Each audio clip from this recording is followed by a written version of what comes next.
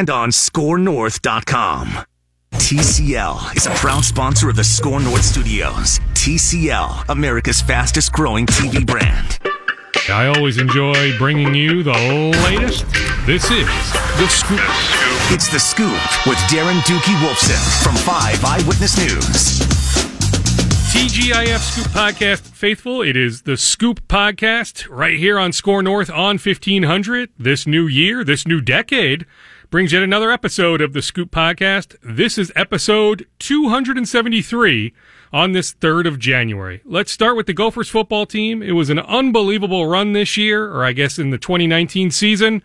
They get to 11 victories. 11 victories for the first time since 1904. I think it's realistic to think that they will start next year ranked in the top 15. PJ Fleck has this program at maybe an all-time high level, or certainly, at least in the modern era, an all-time high level. Let's talk Gophers football now with a regular on the podcast. It is former Gophers quarterback Conor Rhoda from Cretin-Derham Hall High School. He started games for PJ Fleck in Fleck's first year as Gophers coach. He still remains close with a number of current Gophers players, so we always appreciate his contributions because he has unique insight. Conor, first off, Happy New Year, and are you with me? I mean, I think for them to have beat Auburn, they had to play their best game of the season. I guess it's debatable, the Penn State game, the Auburn game, but when you look back at Wednesday's performance, I do think, Conor, that was the Gophers' best performance of the season.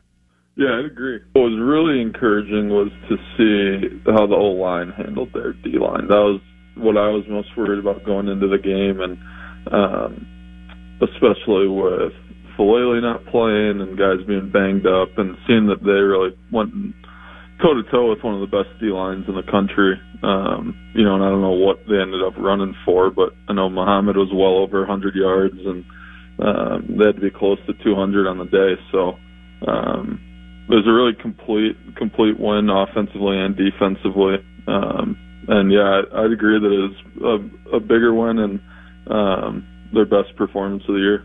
I mean, PJ Fleck is right. I mean, to be a blue blood, you need to beat a blue blood. I think that Auburn team is really, really good. I mean, that's why I just think that victory on Wednesday is so significant. Absolutely. I mean, you look at who Auburn lost to this year, and they held LSU to 23 points, that they lost to Georgia and Florida, I believe.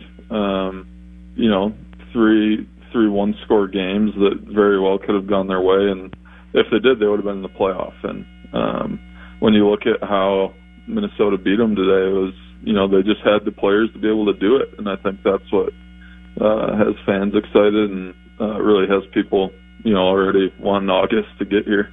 I mean, it was a bit of a roller coaster. I mean, you think about that first series, Morgan throws the interception. You think about the kickoff return by Auburn for the touchdown, so the Gophers are down 3-0. Then they're down 10-3. I think, after each of those plays, I think if you took the temperature of a lot of Gophers fans, I'm not quite sure they would have said, yeah, the Gophers are going to go on to victory. Absolutely. I mean, it was kind of as bad of a start as you could ask for, other than, holding them to a field goal was really important, I thought. And, showed that the defense was here to play today. And but yeah, it was good to see them come back from that start. Similar fashion what they did against Iowa, but they were able to do it a little bit quicker in this one and get on the right side of it. I mean, I suppose the comeback is that Auburn actually had 10 points before they even had 10 yards. So I guess if you were an optimistic Gophers fan, you thought, you know what? I mean, heck, if Auburn, continues to go like that, they're not going to keep getting all these turnovers or fluky plays. I don't want to call a kickoff return by a track star fluky play, but unlikely to have another one of those the rest of the day. I mean, just looking at some of the halftime stats, Conor, I mean, you look at yards. This is just at the half. The Gophers, 291 yards.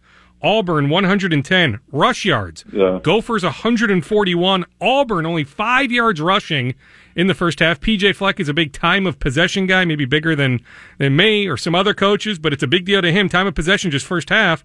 The Gophers, nearly 21 minutes. Auburn, just a little over 9 minutes. So you look at just the halftime, and you thought, you know what? The Gophers actually, at that point, should win this game. That's why it was such a roller coaster. Right, and I think if you go back and look, I'm not positive on how much time was left, but they got the ball back there in the fourth quarter with around 8 minutes. and at that point you're thinking they're up 7, and if they can go and somehow even get 3, that would be huge, and they end up not losing the ball again. They finish the game with the ball in their hands, and I think that just speaks to the type of team they have and the type of program that Fleck's running over there. That's the type of football that he wants to play, and there's nothing better than finishing the game with your offense on the field and really taking control like they did. The offense was on the field because of the 4th and 1 conversion. 3:47 left. The Gophers had the ball at Auburn's 41-yard line. I guess at that moment, what was your thought? Was your thought, hey, absolutely go for it? Was your thought, hey, maybe take a 5-yard penalty, see if you can draw them off sides, pin them within the 20? But then they do go for it. I mean, the aggressiveness was great. I guess where was that aggressiveness in the Wisconsin and Iowa games? But it was great to see on Wednesday, Connor. But then this tight end, and I'll be frank, and, I follow the team, I think, pretty darn close. I don't have the answer to everything, but, I follow this team pretty closer than a lot of people. I'll be frank, Connor, I didn't know of Bryce Witham. I just didn't, even though he's got 3 career catches or had 3 career catches entering the game on Wednesday. But then lo and behold, the tight end. I mean, we've been wanting the tight end to be a part of this offense for a while. There is Bryce on that 4th and 1, Tanner, a little bit of a high throw, but Bryce made one heck of a catch. I mean, just what about the story of Bryce Witham coming out of nowhere? Also had the touchdown catch on the 4th down play earlier in the game. I mean, just what a story, just him on an individual basis coming out of nowhere to have the impact he did. Right. It's, I believe he's a 5th-year senior, so what a way for him to go out. And, he's a kid that's been through it all. He's been through all the coaching changes, and he finally got his chance, and he 2 4th down catches, one for a touchdown and one to essentially seal the game to an extent. So that was fun to watch, and it's fun to see guys like that, get their reward for everything that they go through. We're talking with former Gophers quarterback Conor Rhoda. Do you remember him? I mean, I guess you would have been teammates with him. I'm telling you, Connor, I don't ever remember him. I mean, Jake Paulson out with the injury. I mean, if Jake is able to play, I mean, with him in all likelihood, doesn't even see the field. Right. Yeah. No, I mean, Bryce was always there. I would have played with him for 3 years. So, he was always a talented kid, and, unfortunately he just kind of fell behind Paulson, who's becoming a hell of a player. And, he came in the Kill and Clay's offensive, schemes where they're playing 2 or 3 tight ends every game, and just kind of happened to be the situation. But he was always there working his butt off, and obviously it showed when he finally got his chance to make an impact. He goes and makes those 2 catches. How enjoyable was the aggressiveness? I mean, I touched on it, but it sure would have been nice to see that sort of aggressiveness from PJ in the Iowa and Wisconsin games. Absolutely. Part of it, I'm sure, is that, and it's not a meaningless game, but it's as close to a meaningless game as there can be, right? So, like on that 4th and 1 at the end of the 4th quarter, the defense has been playing so well, and knowing that, he's, I'm sure thinking more so, which is, how I like a coach to think about it, but let's go and win the game right now versus trying to play it safe and giving them the ball back. Like I was saying, he wants the offense to go and finish the games with the ball in their hands in that situation. And, he gave them the chance to go and make that play, and then they do it and finish the game out from there. So it was fun to watch. It's fun to know that you've got a coach that can make decisions like that, and will put his players in the positions to go out there and win the games. I don't necessarily disagree with you that the overall feel of the game is that of it being meaningless, but like you think about getting to that 11th victory, right? Beating an SEC team, not that you're playing a lot of SEC teams over the course of many, many years, but the first time you beat an SEC team in 15 or 16 years, something like that. Like beating an Auburn team that you could consider a blue blood, a really good team, like a legit top 10 team. So I guess what is that balancing act of, meaningless, and across the country we see different guys sitting out bowl games, getting ready for their pro careers. But then, like, for many more years here, Connor, we're going to cite this victory, that this is going to be a really big deal for a long time. Absolutely. And I think when you look at it from that way, that's a struggle when, you take your team to a bowl game. It's, just as challenging just to get the team motivated, and, you're down there for almost a week, and that's a struggle for coaches, but obviously it shows, we didn't go to a bowl game my year with Fleck, so I don't know how he is compared to the Kill and Clay staff, but, he's shown now 1 and 2 bowl games in a row that, he's able to get them motivated and able to, preach that importance of the game and what it is. They're now the Outback Bowl champions, and, it just really sets the tone for the upcoming year, and it's going to help with recruiting. It's going to help, in all walks of the program. So, as meaningless as it is, it's still really important. And like you're alluding to, it's a monumental, I think, win for what Gopher football is going to look like in the future. I suppose, Conor Rhoda, our guest, Conor, as well as Tyler Johnson, heck, you threw touchdown passes to Tyler. You connected with him numerous times, games, practices. You know him incredibly well. I suppose the show he put on Wednesday, you think about the touchdown catch back at the end zone, not an NFL catch, but hey, it doesn't matter, right? In the college game, that was one heck of a catch. You think about the long touchdown, all the yards he had, all the catches, all the school records he now owns. I suppose none of that is a surprise to you. Not at all. Obviously, I, played with Tyler for 2 years. He didn't do much as a freshman, but you saw, one, just the type of kid he is. And, he's the perfect example of somebody that you want in your program and the hometown kid. And, I don't think anybody that's gotten, the chance to spend any amount of time with him was surprised to see the career they ended up having. I don't know that I would have necessarily said he'd leave the all-time record holder in pretty much every wide receiver statistic for the school, but you knew he'd be a big-time player, and it's going to be fun to watch him play at the next level because he's just a gamer, and he shows up and makes plays, and whoever's lucky enough to snag him in the draft is going to be really happy that they did. It is a really, really good wide receiver draft. You talk to NFL folks, Conor, they will tell you this might be the best wide receiver draft ever. So I think because of that, he might fall a little bit, but I'm with you. I think he ends up going early on Saturday, so that means like the 4th round, maybe early 5th round, but I think whoever ends up with Tyler is going to be incredibly happy. Yeah, he's going to be a guy that plays, and I think you look at somebody like Winfield as well. I think he'll go higher than Tyler does, but both those guys are just guys that are going to play for a long time, barring that they're able to stay healthy and, kind of regardless of where they both get drafted, they're going to have long careers and make a couple franchises really happy that they took the flyer on those guys. Full disclosure, we are recording this conversation on Wednesday late afternoon after the game just because of my work schedule, my travel schedule, traveling with the Vikings to New Orleans. I had to record this segment on Wednesday afternoon. So who knows? By the time this thing airs on Friday night, we might have official news. But based on what we saw on Wednesday, Matt Simon has to be this team's offensive coordinator. To me, Conor, here's how I look at it. Regardless of what took place and how impressive Wednesday was, he is going to call plays for somebody in the next year or two. Knowing how good of a recruiter he is, knowing all the relationships he has here in the Midwest when it comes to recruiting, and knowing how good of an individual, coach he is when it comes to coaching up wide receivers, the track record at Western Michigan, now here. I'm just looking at it like if I'm PJ Fleck, I don't want to lose an asset like that. So even if it's a little aggressive, maybe it's a little early to give him the play calling duties, I don't want to lose him in a year to some other program. So I'm making that move now. To me, Matt Simon has to be this team's offensive coordinator.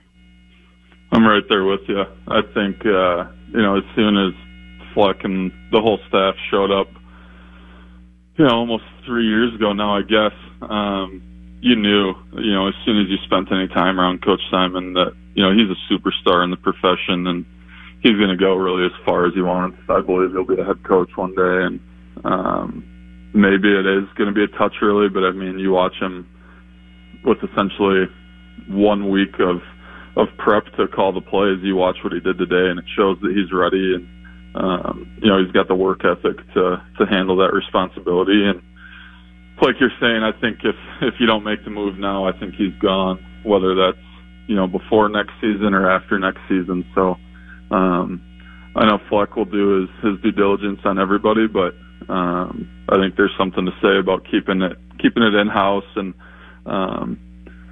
giving that promotion to somebody who is respected by all the players. Not saying that whoever from the outside that may come in wouldn't be respected by the players, but you've got a group of guys that really love Coach Simon, and you look at the way that he recruits and the way that he's worked with guys like Tyler and Rashad and Corey Davis going back to Western Michigan. I think it'd be a mistake not to give him the job, and I really hope they do, because I think he's perfect for what they're doing over there right now. Yes or no, it is too aggressive to suggest that they open as a top 15 team next year. I mean, I look at it, Connor, that the quarterback is back. The running back, I mean, we only briefly touched on Muhammad, but Ibrahim was great on Wednesday.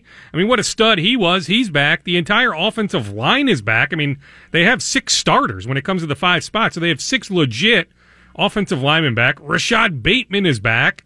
Paulson, Brevin Spanford, I think, will only get better in the new offense. I mean, there's a lot to like about this team's offense heading into next year. So I think because of that, they will open up as a top 15 team next year.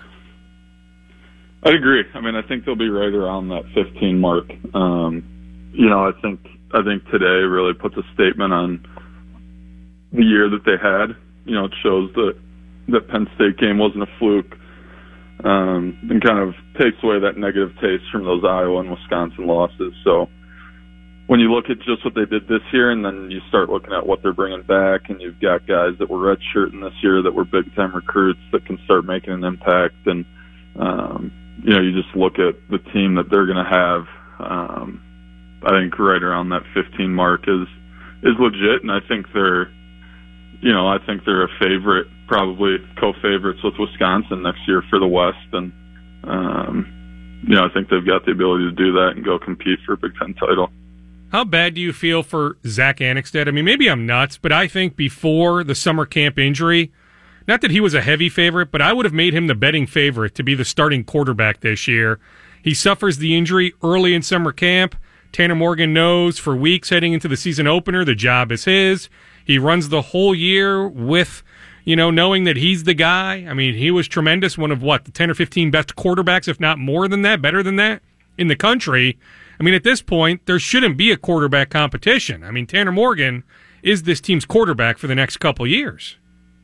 Absolutely. I think you're looking at statistically the best quarterback in Gopher history, at least in a single season. And if you look at that, truly his first full season as a starter. He's made something 17, 18 starts or something now. And, competition is healthy, but I also do think that there's something to say about, giving a kid the keys really to the whole program and saying, run with it. So I think that's what should happen. Like I said, competition is good, so I can see Zach sticking around and competing with Tanner. But it's a difficult situation for Zach because he's uber talented and could very well go out and perform just like Tanner does. But now, given that Tanner's gone and done it, and is coming back for 2 more seasons, I don't know how you can't give him the keys to the program and see where he can take you. Former Gophers quarterback Conor Rhoda. Connor, thank you. Absolutely. Thank you, Doogie. We transition in this first segment of Scoop Podcast episode 273 on this Friday night here on Score North on 1500 from Talking Gophers football to college basketball. Zeke Nnaji, Hopkins High School, University of Arizona. He is a diaper dandy. He is one of the best freshmen in the country. All signs point to him being a first-round NBA draft pick in June. He was home over the Christmas break for a few days. He was nice enough to come in studio. Here is my conversation with Zeke Nnaji, Arizona Wildcats leading scorer, rebounder, and he leads them in blocked shots. Zeke, I mean, and it's what we touched on when you joined me in radio for a little bit, but I'm thinking about just even as we flip the calendar to 2020, like all your life's accomplishments, both on the court, off the court, in the year 2019. Like, have you had a better year on this planet than the year 2019? Yeah, it was a great year. I mean, you know, got to win the state championship my last year, then having a great season in Arizona. I mean, not much more you can ask for. Yeah, I mean, and it's been crazy how fast everything happened. I mean, we know the grind of playing at Hopkins. I mean, just go to any Ken Novak Jr. practice. Yeah. You see the grind. Oh, yeah. So, I mean, January, February, into March, into late March is a grind. Yeah. You win the state championship. Yeah. Then you're trying to decide, okay, where am I going to play next year? Yeah. So, I mean, there was a lot of craziness there. April. Yep. The next thing you know, I mean, it's early June. You graduate high school. Yeah. Then was it like 2 or 3 days later, you're in Tucson for summer workouts? Yeah, I mean, it really went by so fast. I mean, after the state championship, I was getting a lot of workouts in every day, lifting a lot on the Arizona program that they had for me. And then as soon as I graduated, like literally 3 days later, I was over in Tucson for summer workouts. And then after that, I went to USA. After about a week in Tucson, I went to USA for about another week, and then I went back to Arizona, and I've been there ever since. How fast has all this happened? Like, I was talking to Ken Novak Jr. when I was over at practice a couple weeks ago, and he reminded me that as recently as, like your sophomore year in high school, you weren't on the national radar. Yeah. But now you are. I mean, you are one of the best freshmen in the country. Nobody can deny that. When you lead a really good team in points and rebounds and blocks, you are. I mean, you can make a case. You're first team, all freshmen in the country. Like, everything has happened pretty fast, hasn't it? Yeah. But in a good way. Yeah, definitely. I mean, if I really think to sophomore year of high school, like, it feels like a long time ago, but it really wasn't. Like, it feels like yesterday. And I think that it's crazy how much I've improved and how much, like, national buzz has come to me. And I don't know, I mean, just thinking where I am now, I mean, if I was a 10th grader right now, I mean, I would still seem like a dream to be where I am right now. Where have you improved the most? I mean, are we talking your shot, your body? Like, just go up and down the list of every area that you've improved since maybe as recently as 10th grade at Hopkins. Yeah, I mean, I remember if I look back to 10th grade, I was a string bean. I was super skinny, basically like a pick and pop guy. And I think that one of the biggest things was just improving my body. I mean, I went from being like the skinny, weaker guy to really putting a lot of time in, and now being like the strong guy that people are trying to double and make sure that I don't get the ball. So I mean, I think that helped me the most. I mean, helped my rebounding, boxing out, playing defense, being able to wall straight up, driving the ball on offense, and just being able to handle more physical styles of play. And I think that was probably the biggest difference I noticed from then to now. I think also, I mean, I just developed a more consistent shot. I mean, I've been really relying on that mid-range shot, and it's been really helping me. I mean, you think about the next level, the mid-range game is starting to die a little bit. You know, but I guess the beauty is, I mean, you have position flexibility, versatility, and you can stretch out to the three-point line if you need to. Yeah, definitely. I mean, ever since I was a little kid, my dad always wanted me to not just be a guy who's stuck in the post. He wanted me to be a versatile player that can guard the 2 through 5, even 1 through 5, still be able to shoot the 3, still be able to battle inside, get rebounds. I mean, he didn't want me to just be a back to the basket kind of player. And so I think that that's really helped me to be so successful in this level. What's the physicality like at the collegiate level compared to high school? Oh, it's so much different. Like, I think about high school, how easy it was to grab rebounds. I think that first like couple of games, like 5 or 6 games, it was hard for me to get rebounds. I mean, I wouldn't say it was hard, but it was so much different. In high school, I was able to get like 10, 12, 13, 15 rebounds without really like trying like overly hard. But I think that in the collegiate level, like, you really have to go after the ball to get those 10 rebounds, to get that double-double. So I think that has like been one of the biggest things I've noticed. And what about when you're on offense, getting the ball in the post? You know, probably a lot easier to make that move or moves that you have in you know, your arsenal. Yeah. You know, it's easier to do that against, you know, De La Salle or you name the high school opponent compared to Gonzaga or Baylor. Yeah. I mean, everyone, like, if you look, like, in high school, each team maybe has 1 to 2 really good players that will go collegiate level. But, I mean, if you look around here, everyone was that player in their high school, like, the main guy. And so, I mean, it's a lot different going up against that level competition night in, night out. What's it like playing with Nico Mannion, who, I mean, we talked on the radio about Tyrell Terry maybe being the best freshman point guard in the country, but others would say, no, whoa, slow down. Yeah. It's Nico Mannion that you're playing with an unbelievable point guard. Yeah, Nico is incredible. I mean, he's like, he has this like fight in him, and like he's so competitive. It pushes really everyone else to be just as competitive as him. And I mean, his vision is insane. He has eyes in the back of his head. Like, if you're not ready for it, like it's gonna hit you in the face or something, because he's throwing passes that you'll never see coming. And he's a great shooter, just a great leader too. I mean, he's a great point guard to have. Where do you need to get better? I think developing a more consistent three-point shot is one of them. I think I like to improve on my ball handling more as well, and just continue to get better at defending the perimeter and being able to switch on those small guys and be able to keep them in front of me. I mean, the defense you play at Arizona, is that a switch-based defense? I mean, do you have those opportunities? Yeah, definitely. I mean, there's definitely times where I'll have to switch onto the small guy. But I mean, I do that a lot in practice. I mean, I think it's something that I'm really getting better at, and I'm really working to get better at. Do you read any of the mock drafts? I mean, every draft analyst is talking about you. I mean, is it hard to avoid that? You know, I guess how do you view that when people are talking about you potentially being a one and a done? I mean, I don't really look at that stuff. I find it a little distracting, and I think if I really was to look at it, it would make me less focused than I need to be. So I mean, I really don't look at that stuff. I just keep my head down and I just work every day, try to get better every day. I don't sense, just knowing you a little bit, that focus is ever an issue, and that you're always going to be motivated. I mean, you know, you think about the slight, you know, not being a McDonald's All-American, Yeah. you know, not getting the national accolades last March and April that you probably deserved. Yeah. Like, I always sense that not only you uber focused, but you got a little bit of a chip on your shoulder. Yeah, definitely. I think that I almost kind of liked that I wasn't chosen or didn't get some of those accomplishments, because it really helps me. It really provides me with motivation to work hard every day. I mean, I think about, like, even if I don't want to go as hard a certain day, or I don't feel like grinding that day, I mean, I just think about it. I just like really lights a fire within me, and I just want to work harder, and I just want to prove everyone wrong. You know, I mean, I guess that's really how I play, with a chip on my shoulder, and like the passion that I bring is really trying to just prove everyone wrong. Are you done growing, or are you still growing? I don't know. I think I may be done height-wise.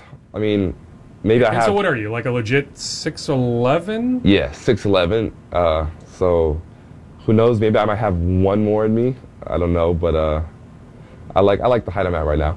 But weight-wise, I mean, you continue to work on the body, so maybe even a year from now you might have another 10 pounds on you. Yeah. I'm at 240 right now. I mean, that's a good weight for me, but who knows? Maybe in a year or two I can definitely increase that weight. So you're at 240. Like, even like junior year at Hopkins, what were you? Junior year at Hopkins, I might have been like 200, something like that. Is that nuts then, like over a 2-year period? Yeah. It's not like we're talking fat. I mean, we're talking muscle. Yeah. And I get it, muscle weighs more than fat, but still. Yeah. Like, to go from 200 to 240. Yeah. I mean, if you really think about it, it's a big jump, but I mean, it doesn't feel like I'm heavier, it doesn't feel like I'm slower, it just feels like I'm stronger. Like, it's hard to describe, but like, I really don't feel slower. I actually feel, if you can believe it, I feel quicker, more explosive than I've ever been before. What's the college life like? I mean, Tucson, I mean, you have class responsibilities. Yeah. Big man on campus. I mean, just what's college life like for you? Yeah, I mean, it's great. I mean, I think first couple of weeks is the hardest, because you have to struggle. You're trying to work out all the time management stuff, when to do homework, when to get up extra shots, got to go to practice, got to lift, got to make sure you have 3 meals every single day. And I think that after you get past that stage, though, I mean, it becomes a lot easier and really enjoyable.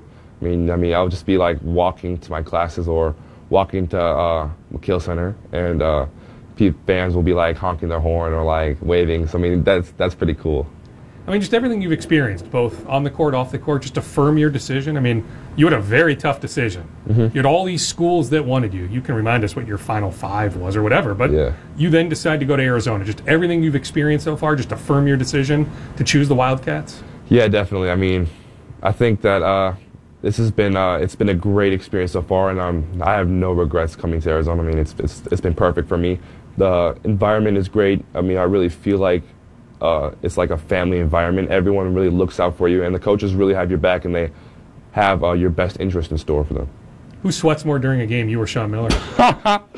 Yeah, he sweats a lot. I mean, good coach, though, right? He's a great coach. I mean, he shows that he's really into the game. Yeah. I mean, heck, you can make a case. He hasn't been to a Final Four, right? So is he the best coach right now that hasn't been to a Final Four? I mean, a case can be made. I would say so. I mean, he definitely, is hungry for that, just as hungry as we are. And I think that him also not being there is really motivating, and seeing him motivated helps us work even harder too. Star-studded freshman class. I mean, with you and Nico and others go up and down the list, but there were some holdovers as well. I mean, what's the synergy been like? You know, you guys as freshmen getting to know the upperclassmen, and you guys coming together here to hopefully accomplish that ultimate goal of reaching the Final Four. Yeah. So there's actually we have a pretty new team. There was only 3 guys from last year's team that are on. Okay, so that makes it a little bit easier. Yeah, okay. Yeah. So Ira Lee, Chase Jeter, and Dylan Smith, those were the 3 that were on last year's team. Okay, but Jeter's a key player. Yeah. And then otherwise, everyone else is either a freshman or a transfer, or like a grad transfer. So like Stone Giddings, Max Hazard, those are grad transfers. But I think that the guys that were there last year, they really helped teach us and show us like what's expected, and really led the way for us, especially in those early stages in the summer and even September, October. I mean, they really helped us out in that sense, and they were really accepting of that role. And they whenever we need help with anything, they would be willing to help us out with that. And so, I mean, even with all the new guys too, I mean, it started off like a little rocky, just because like we didn't know what to expect. We had so many new guys. That's natural. Yeah. But after a while, I mean, we really got things together. You still keep in touch with a lot of your former AAU teammates, your former high school teammates, guys like Kerwin Walton and Tyrell Terry and Matthew Hurt. Yeah. Jamison Battle. Like, Jamison is kicking serious butt at George Washington. You still keep in touch with all those guys? Yeah. I mean, I think it's cool. I mean, how we all used to play on one team together. And I just think that it's cool how that program was able to put together so many great guys, and now we're all off doing our own thing, but still doing really well. I mean, who else was on that team? Who am I leaving out? I mean, Tyler Wall. Yeah, Tyler's at, how did I forget Patrick Tyler? McCaffrey. Yeah. Who hasn't played yet, right? But I mean, he's going to be a good player. Yeah. I mean, talk to Gard or anybody else with the Badgers. I mean, they love Tyler's future. Yeah. I mean, it's just ridiculous how much talent that D1 Minnesota team had. Yeah, I mean, just looking back on it, like, we really could have been like a college, like we really were like a college team almost. Like, we just had so many great guys, and like we played together so well. I mean, I really miss those days because they were so fun, just like being with those group of guys. Is there any trash talking? I mean, do you play Stanford? I mean, you play them at least once. Do you play them twice in the conference season? Yeah, I think we played them a couple of times, and I'm looking forward to that game. It'll be fun to go up against my old teammate, and hopefully we can get those dubs. I mean, Tyrell is, heck, right? I mean, he's been unbelievable for Stanford. Yeah. You know, and I don't know how much stock you put into net rankings, especially here in late December, but Stanford's like top 10 in net rankings. Yeah. I mean, they always have a good team. They have a solid team, and he's doing a great job. And I'm just so happy for him how he's been killing it. And hopefully we can have a great game when we go up against each other. And you keep in touch with Ken Novak Jr. and Kerwin and your Hopkins guys? Definitely, yeah. I mean, I just saw him today, and went over to one of their practices, and it's cool to see it from this perspective of not actually being a player, but getting to watch the practice from like a older guy, like a alumni perspective. So that was cool. I mean, and I forgot how boring those practices were. Yeah. I mean, they're boring. I mean, it helps a lot. Like, it really does prepare you for the college level. But there were some boring practices. I mean, it's all about repetition, right? Yeah. I mean, just hammering things home. So, yeah, you keep doing the same thing over and over. Yeah. I imagine it can get boring, but, I mean, who teaches fundamentals better than Ken Novak Jr.? You need that. Yeah. I mean, I really do think, like, he's one of the greatest coaches I'll ever play for. I mean, he taught me so much, and just, like, what he taught me helped me to really helped me to make the transition to college easier. What else do you want to tell us, Zeke, as we're sitting here? I mean, what didn't we hit on that's important for people to know? I don't know. I think we got a lot. I haven't played piano in a while. Yeah. Ever since Red Blue, the national anthem, I haven't been able to touch a piano, and that's new for me. I'm struggling with that, but getting back here, I'm gonna definitely get back to playing. Yeah, I mean, you're on national TV all the time, so that is a storyline that's come up on some of your telecasts. Yeah. You know, that you're this accomplished pianist. Yeah. Yeah, I mean, people forget about that. Yeah. And you're well-rounded. Yeah. I mean, that's something my parents did take pride in, especially growing up. I mean, they didn't just want me to be a basketball player or like a jock. You know, they wanted me to be smart in school, wanted me to not just be a basketball player, but play other sports, play piano, and be musically gifted as well. So I think that just really helped me to be a really well-rounded kid. Is it cool to follow your sister's recruiting happenings, your cousin's recruiting happenings, Elvis? Yeah. Now she has a Gophers offer. Yeah. Your sister Maya has, I was over there a couple weeks ago. I think she said, 16 or 7? I mean, it's off the charts how many opportunities she has. Yeah. I mean, she's only a sophomore in high school, and she has, like, already 16, 17 offers, like D1 offers. And when I was a sophomore, I didn't have anything. I'm so happy and so proud of both of them. They've worked so hard, and my dad's really pushing him to be better, like, every single day. And I think that as she gets closer to like her senior year, she's going to definitely start feeling the pressure of those colleges. Former Hopkins High School star, current University of Arizona star, one of the best freshmen in the country, Zeke Nnaji. It was nice to catch up with Zeke when he was in town last week on Christmas break. When we come back here on the Scoop Podcast, we'll shift the conversation to the Wild. Hey, are trade talks alive right now? What else is going on with the Wild as we hit the halfway point of the season? We'll catch up with assistant GM Tom Kurvers. Stay with us here. Welcome back. It's segment number 2, the final segment here on Scoop Podcast 273 on Score North on 1500. Let's catch up now with Wild assistant general manager Tom Kurvers. The Wild have hit the halfway point of their season. Their record, 19-17-5. That's good for 43 points. Tom, I guess just as I bring up that topic, the first half of the season, I guess some good, some bad. I guess just what are some overall thoughts that hit you when I say, hey, review the first half of the season?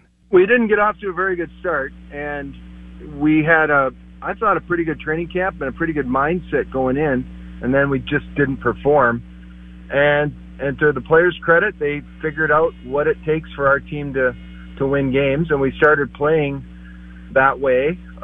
They found some success, and they stuck to it.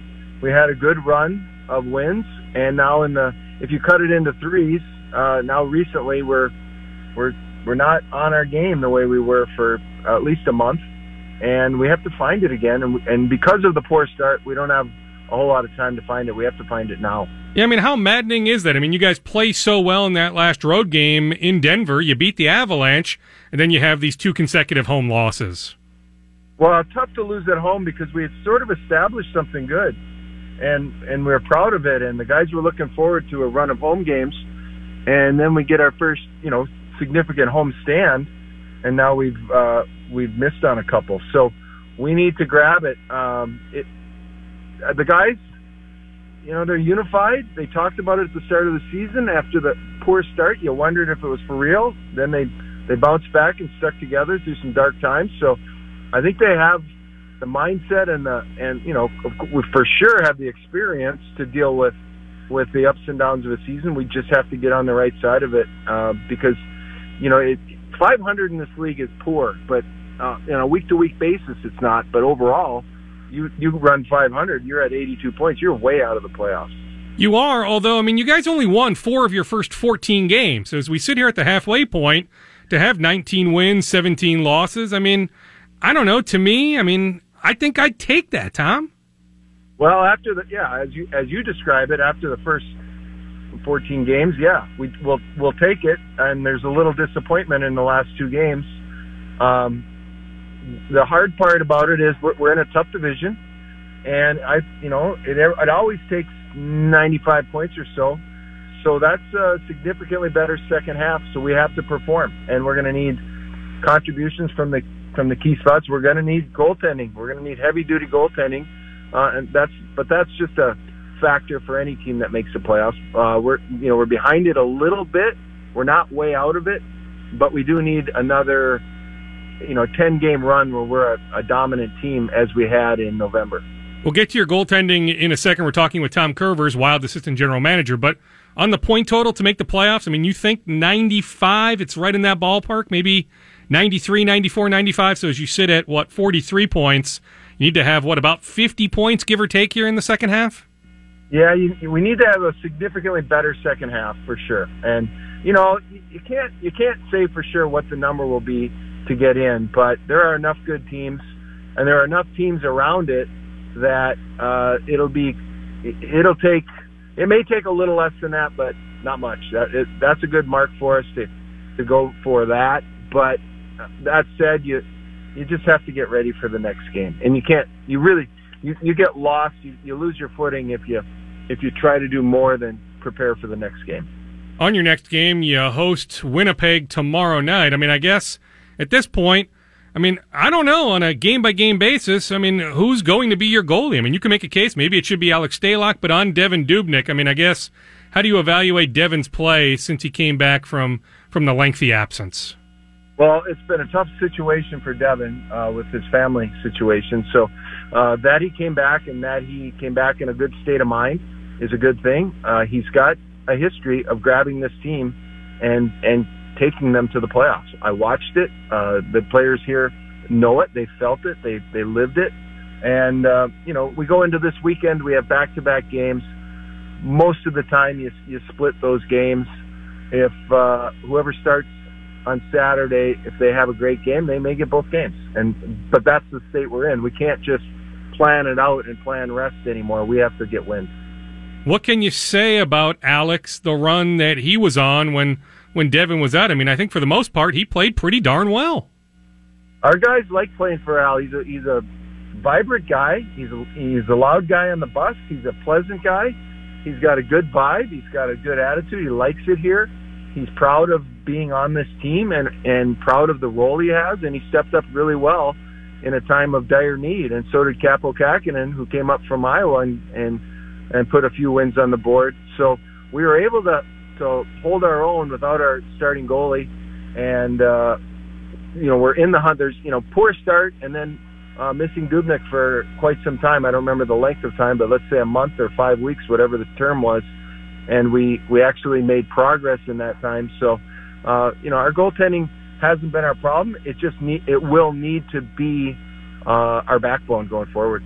I can tell you the length of time that Mikko Koivu was out. It was 12 games.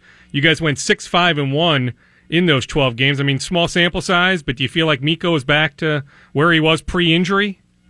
I think he advanced through the game the other night or last night. He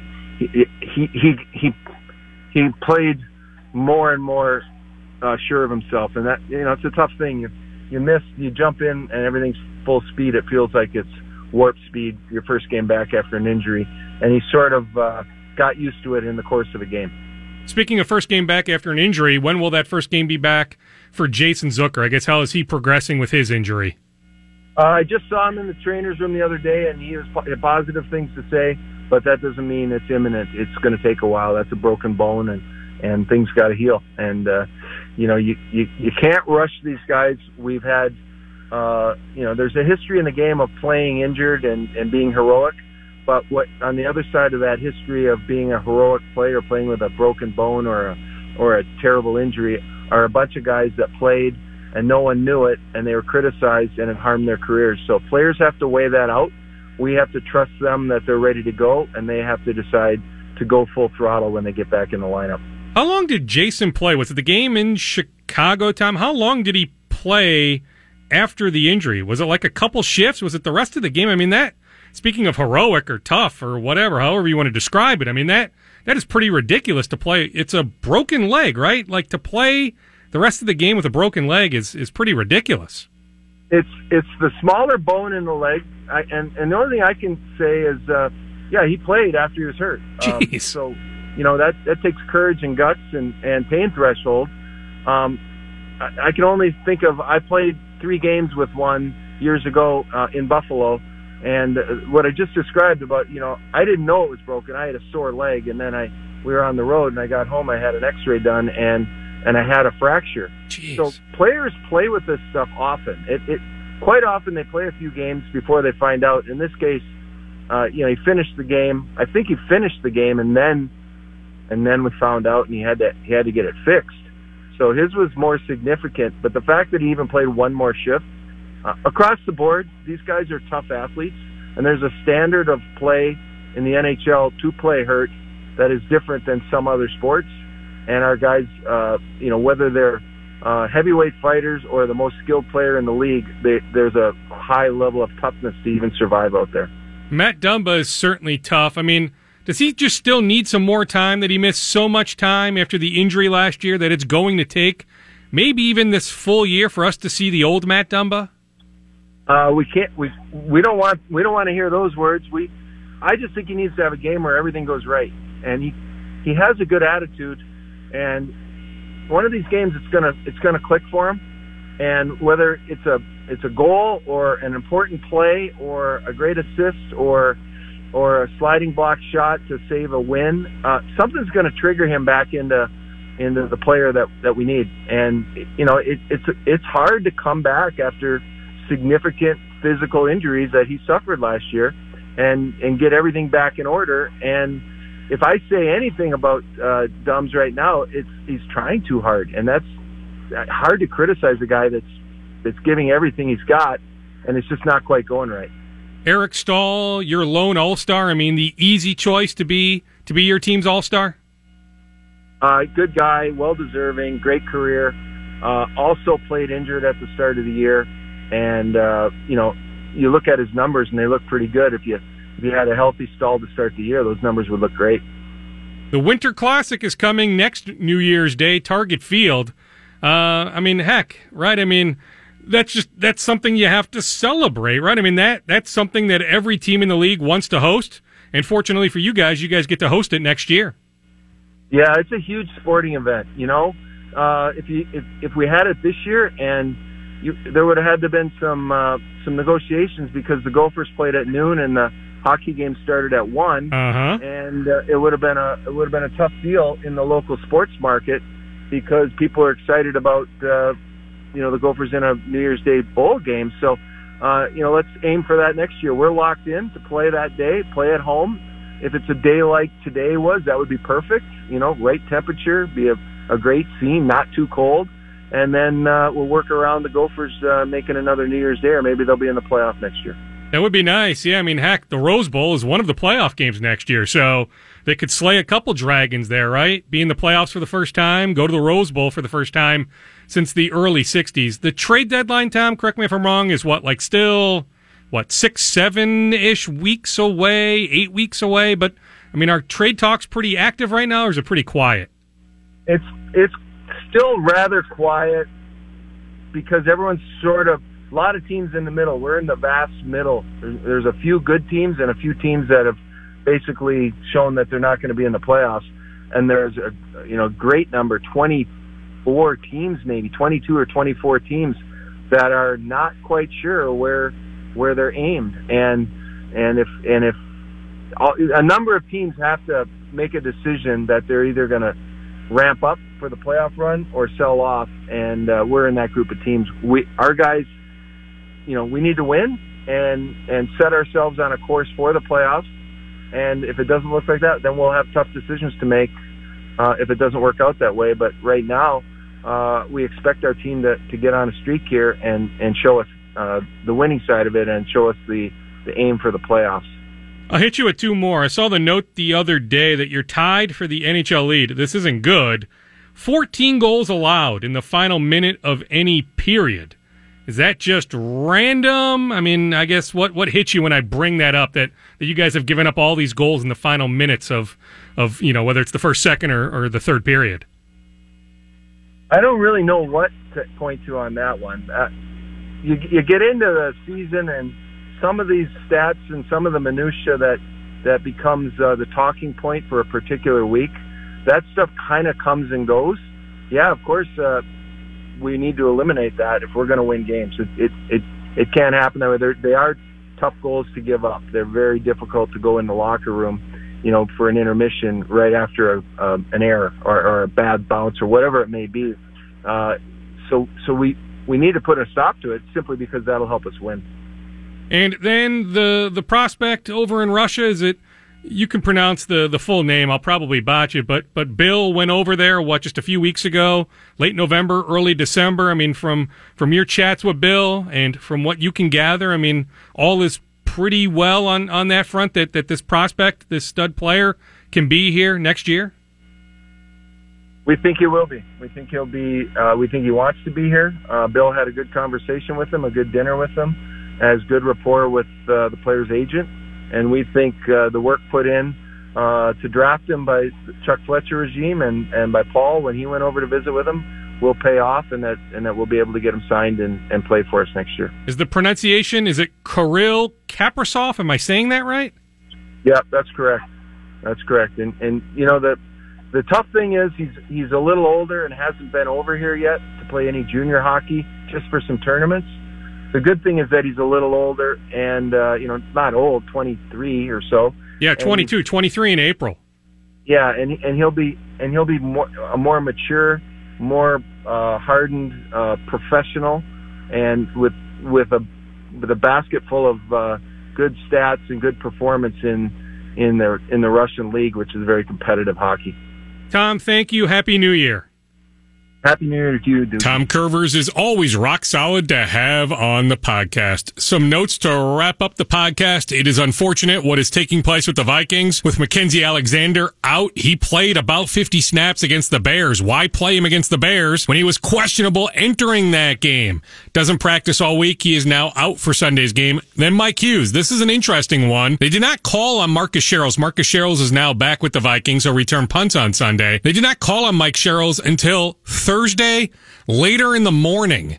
So what took place? Something took place in Wednesday's practice, but the Vikings didn't want to say that. What's interesting is, I talked to Mike Hughes. Mike Hughes, by the way, out for Sunday's game. He has been placed on injured reserve. I talked to Mike after Thursday's practice, and maybe he was just putting on the acting face, but he made it sound like he thought he'd be okay. But anyway, no Mike Hughes on Sunday, and no Mackenzie Alexander against that New Orleans Saints prolific offense, averaging 40 points a game over their last 4 games, averaging 36 points a game since week 11. Pack a lunch if you're that Vikings defense. Hopefully the Vikings can make it competitive on Sunday. On the Gophers football team, it sounds like Mike Sanford Jr., the new offensive coordinator, Matt Simon, thankfully elevated. He's got the title of co-offensive coordinator, but checking around, it does sound like Sanford Jr. is more likely to be calling the plays. But I'm glad, after having Conor Rhoda on earlier in the podcast, I made my thoughts pretty clear, both on Twitter and on the airwaves here, that I think Matt Simon deserved more responsibility. So I'm glad that he now has the title of co-offensive coordinator. He'll continue to work with the wide receivers. Sanford Jr. will work with the quarterbacks. Also on the Gophers football team, Antoine Winfield Jr. Now, by the time you hear this, maybe a decision has been made. I've always thought he would go pro after spending 4 years here, after the year that he had. But keep in mind, the feedback he got from the draft advisory people was to go back to school. So would he consider going back to school for a 5th year? Here's how fast things happen and change. Carter Coughlin is already on an airplane out to California to begin draft training. He signed with one of the bigger agencies, as did Kamal Martin. Tyler Johnson signing with Blake Barrett, our buddy Blake Barrett, who's been on the podcast a lot. He represents Adam Thielen, Ifedi Odenigbo, Stephen Weatherly, CJ Ham, all sorts of guys. That's just his representation on the Vikings. But Blake has a ton of NFL clients. Blake Barrett's a local guy based here in Minneapolis. On the Wolves, I was on the Raised by Wolves podcast earlier this week, mentioned a few things. I'll just quickly reiterate some of those things. Karl Anthony Towns, bottom line, isn't getting traded anytime soon. Jake Layman, out 19 games now with that turf toe, is doing a little bit more day by day. He is not in the boot full time, but he's still in that boot a little bit. It still looks like Jake Layman is still a ways away from returning, but he is able to ramp up his activity ever so slightly. The Wolves are canvassing the league with the trade deadline about a month away. They have let the league know, hey, come get Robert Covington, but the price is very high. Jeff Teague league others remain readily available. On the Twins, they continue to await word on Josh Donaldson. They're willing to pay him a ton of money. On Rich Hill, I can tell you on Rich Hill, and people don't want to hear this. I know that fans don't want to hear this, but it's the truth. If you talk to other organizations or agents, they speak glowingly about the Twins organization. In the case of Rich Hill, he had comparable multiple offers. So the Twins and other teams put about the same offer on the table.